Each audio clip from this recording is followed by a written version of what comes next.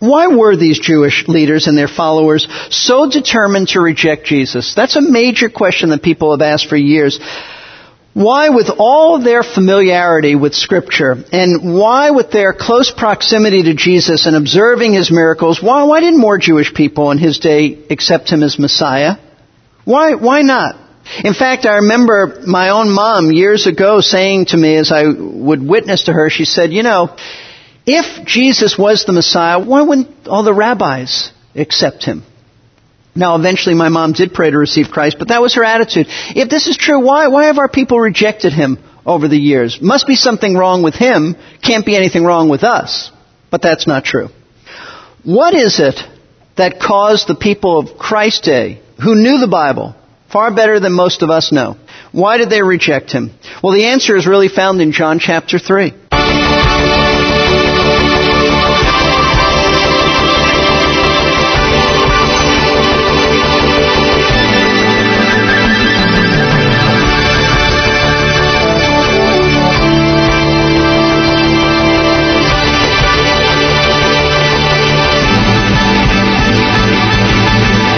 The story of Jonah and the people of Nineveh is filled with questions, at least as far as I'm concerned. Jonah's message as he rolled through Nineveh was very simple. The people had a short amount of time to repent, or God would destroy them. Of course, the book of Jonah tells us they did repent. But this is my question: why did they repent? They did not know the God of Israel.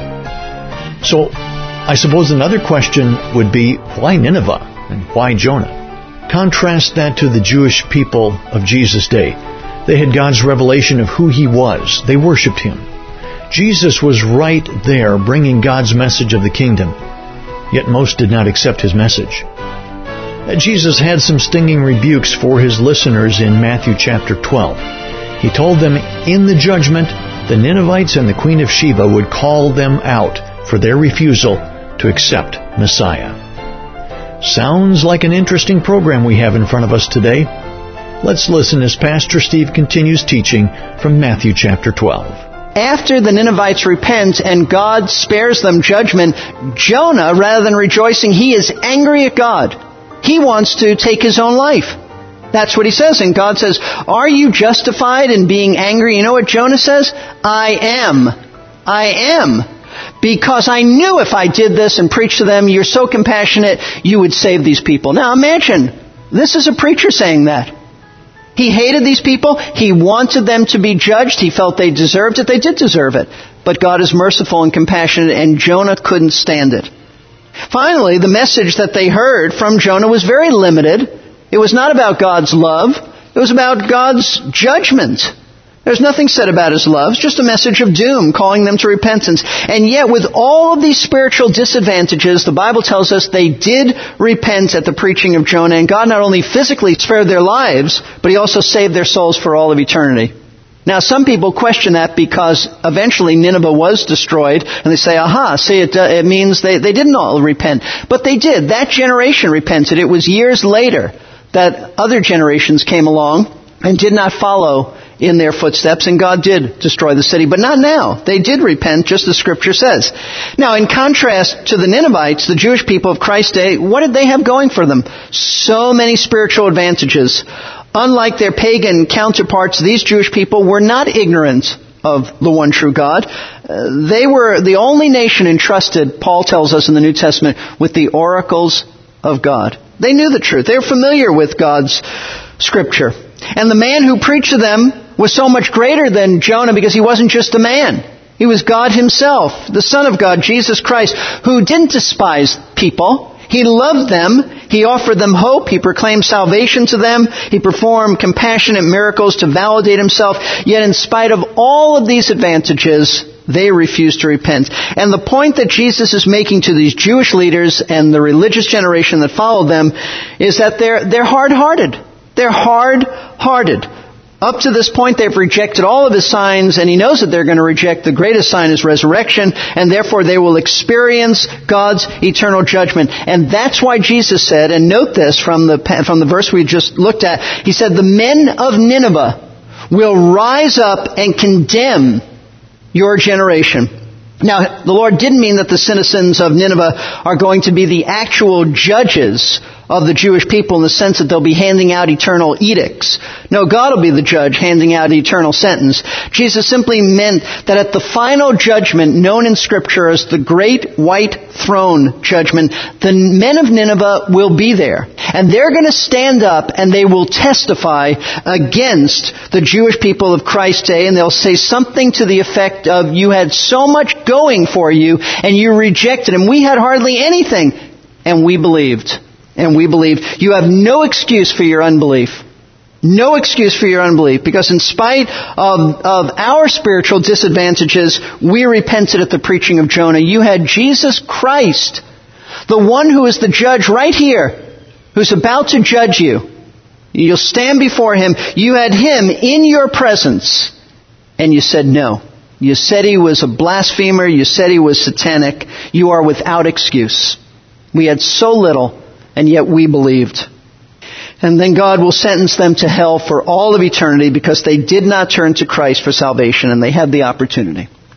But it won't only be the Ninevites that will stand up at the final judgment and accuse that generation of rejecting Christ. Jesus went on in verse 42 to give another example of a Gentile pagan who was very responsive to divine truth in spite of being spiritually underprivileged. Notice verse 42. The queen of the south will rise up with this generation at the judgment and will condemn it, because she came from the ends of the earth to hear the wisdom of Solomon, and behold, something greater than Solomon is here. Now, who is the queen of the south? She is referred to in the Bible as the queen of Sheba. The queen of Sheba. That is not just an old movie made, that is in the Bible. She's the queen of Sheba, who we are told in 1 Kings chapter 10, she came from the faraway country of the Sabians. That would have been about 1,400 miles southeast of Jerusalem. She came just to visit Solomon and to hear his wisdom. She had heard reports that this was the wisest man in the world, that this was a man of great riches because of his wisdom. This was a man who people respected and heard from, and he was just incredibly wise. So she was so interested in hearing Solomon's wisdom that Jesus said that she came from the ends of the earth just to listen to him. She brought her whole entourage to hear Solomon. But what the Lord is saying is that this pagan woman traveled all of these miles from the ends of the earth to come and hear Solomon. But I who speak to you am God. I'm greater than Solomon. I'm in your midst. I'm telling you the wisdom of God's way of salvation, and you don't want it. This pagan wanted Solomon's wisdom, which was divine wisdom, but it was given to Solomon. Jesus is wisdom. He doesn't get wisdom. He is wisdom incarnate. And he said, you're not interested. Therefore, she will rise up at the judgment, and she will testify against that generation that she came to hear just a man and was responsive to truth. We'll see the Queen of Sheba in heaven someday. But this generation had Jesus right there, heard him teach, heard his wisdom, and they said no. And she'll say, you're without excuse. Now, the question is this. Why were these Jewish leaders and their followers so determined to reject Jesus? That's a major question that people have asked for years. Why, with all of their familiarity with Scripture, and why with their close proximity to Jesus and observing his miracles, why didn't more Jewish people in his day accept him as Messiah? Why not? In fact, I remember my own mom years ago saying to me as I would witness to her, she said, if Jesus was the Messiah, why wouldn't all the rabbis accept him? Now, eventually my mom did pray to receive Christ, but that was her attitude. If this is true, why have our people rejected him over the years? Must be something wrong with him. Can't be anything wrong with us. But that's not true. What is it that caused the people of Christ's day, who knew the Bible far better than most of us know, why did they reject him? Well, the answer is really found in John chapter 3. The answer is found in John chapter 3. John, the apostle, spells it out clearly in John chapter 3 as he's quoting the Lord Jesus himself. John 3 verse 19.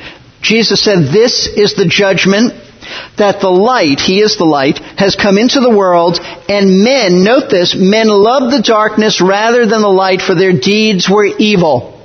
For everyone who does evil hates the light and does not come to the light for fear that their deeds will be exposed. The reason that the highly religious people of Christ's day refused to come to Jesus in repentance, in spite of all of their exposure to biblical truth, is simply because they love their sin and they refuse to forsake it. That's why. Jesus said they love the darkness of their own behavior and rather than the light. So they refused to come in repentance because He is the light, and they didn't want Him to expose their evil hearts and evil deeds. Because in coming to Christ, that is necessary. You must repent. You must turn from the darkness of your deeds and turn to Christ for a new life in Him.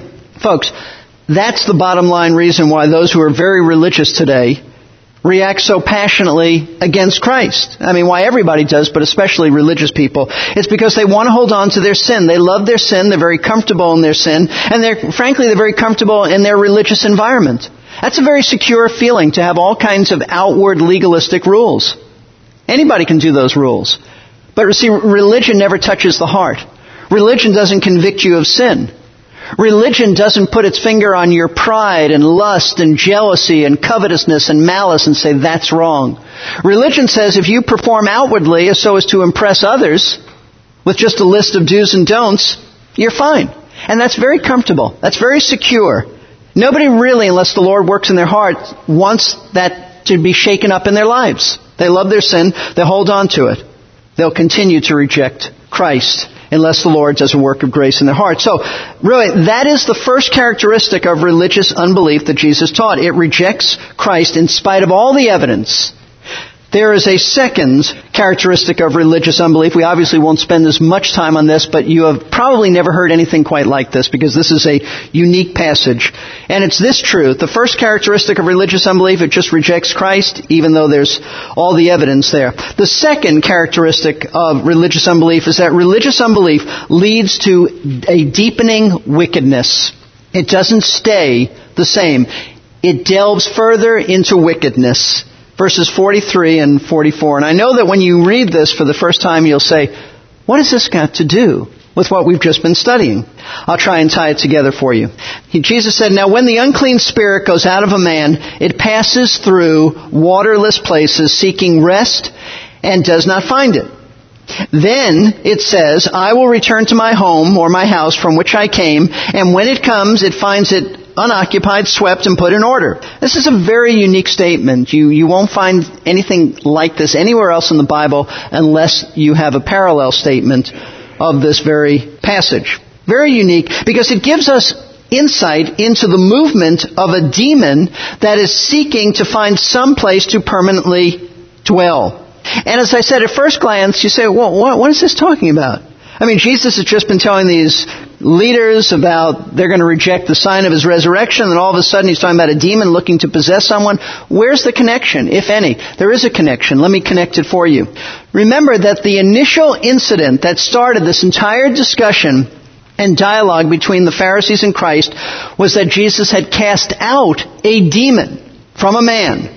The crowd then wondered if that miracle of casting out that demon meant that Jesus was the Messiah.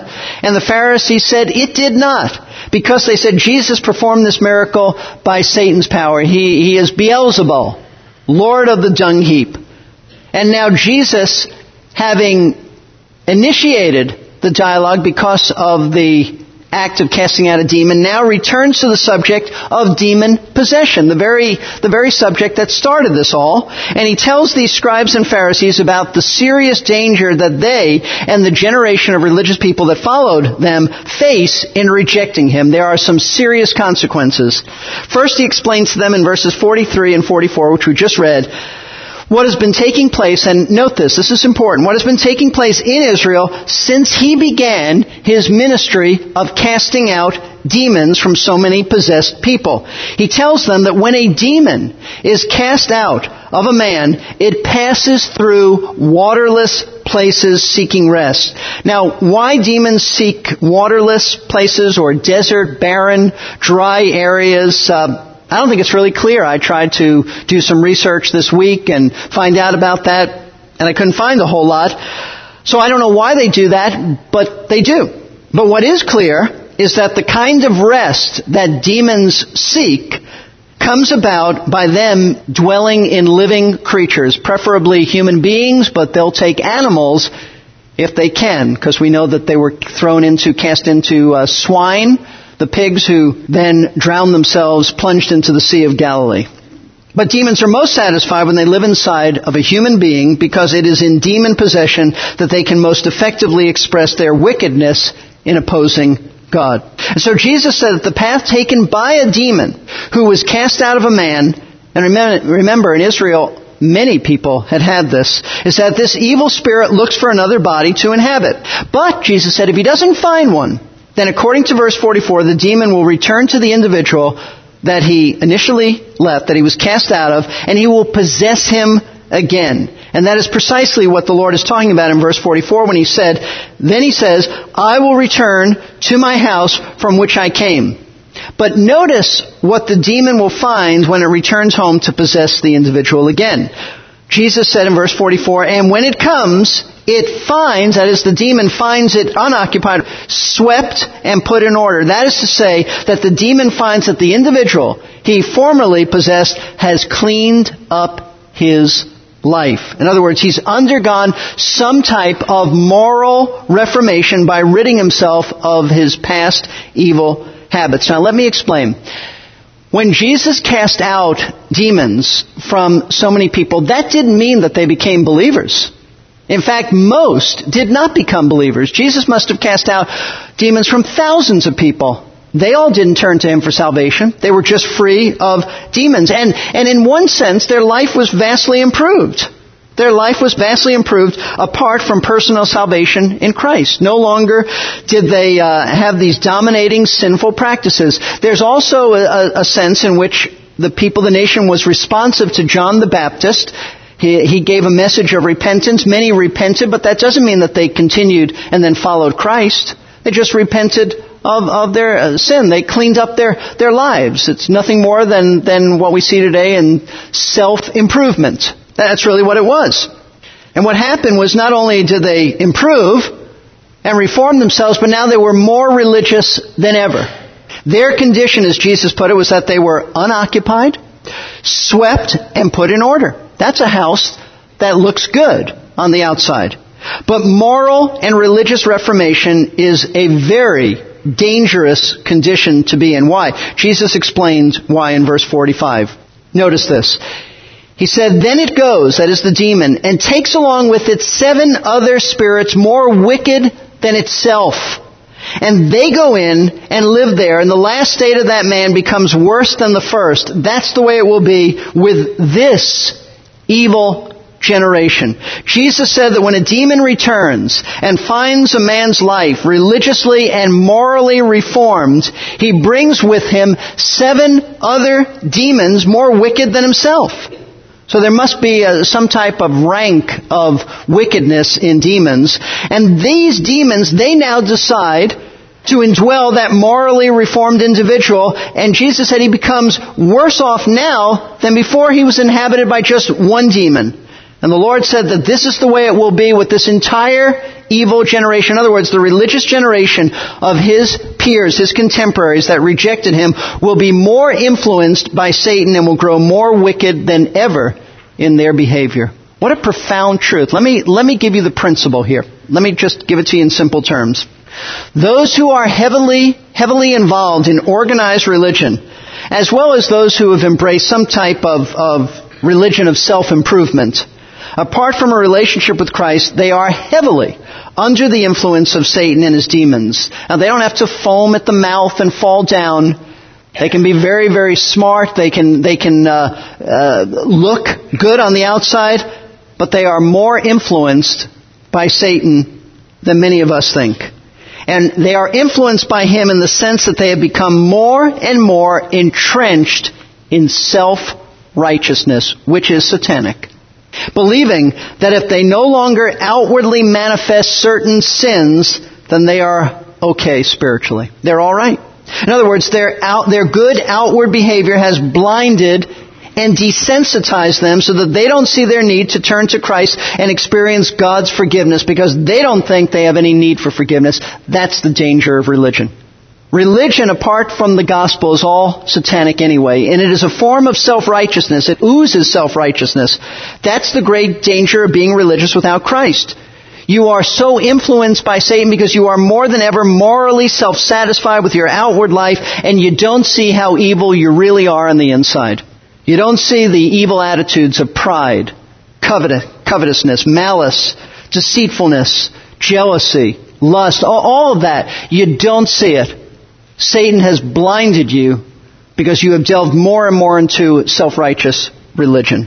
And Satan dominates you without religious people even being aware of it. Folks, that's the great danger. If you are caught up in any type of moral reformation, religious experience, then consider yourself warned by Jesus Christ. Self-reformation leaves your life outwardly swept and looking good to others, which is exactly how the Pharisees liked it. They were whitewashed tombs, but inside those tombs, Jesus said, are dead men's bones. But you need to have a change.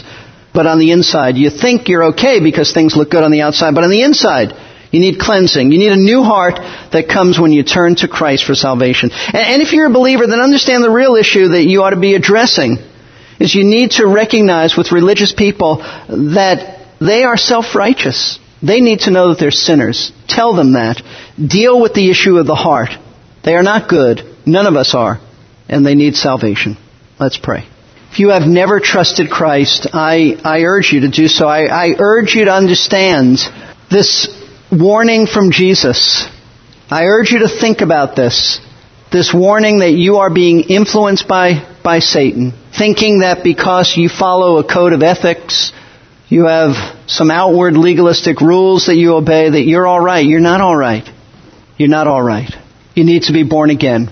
Whitefield always preached that message. You must be born again. And somebody said to George Whitefield, the great evangelist, they said, why do you always preach that you must be born again? And his simple reply was, because you must be born again. There is no other way. You need an inner cleansing from sin, and that only comes through the blood of Christ, faith in His finished work on the cross. I urge you, turn from your sin, turn to Him, believe the gospel that Christ died for sinners like you, and experience absolute, complete forgiveness. Father, thank you for your word. What an unusual portion of Scripture.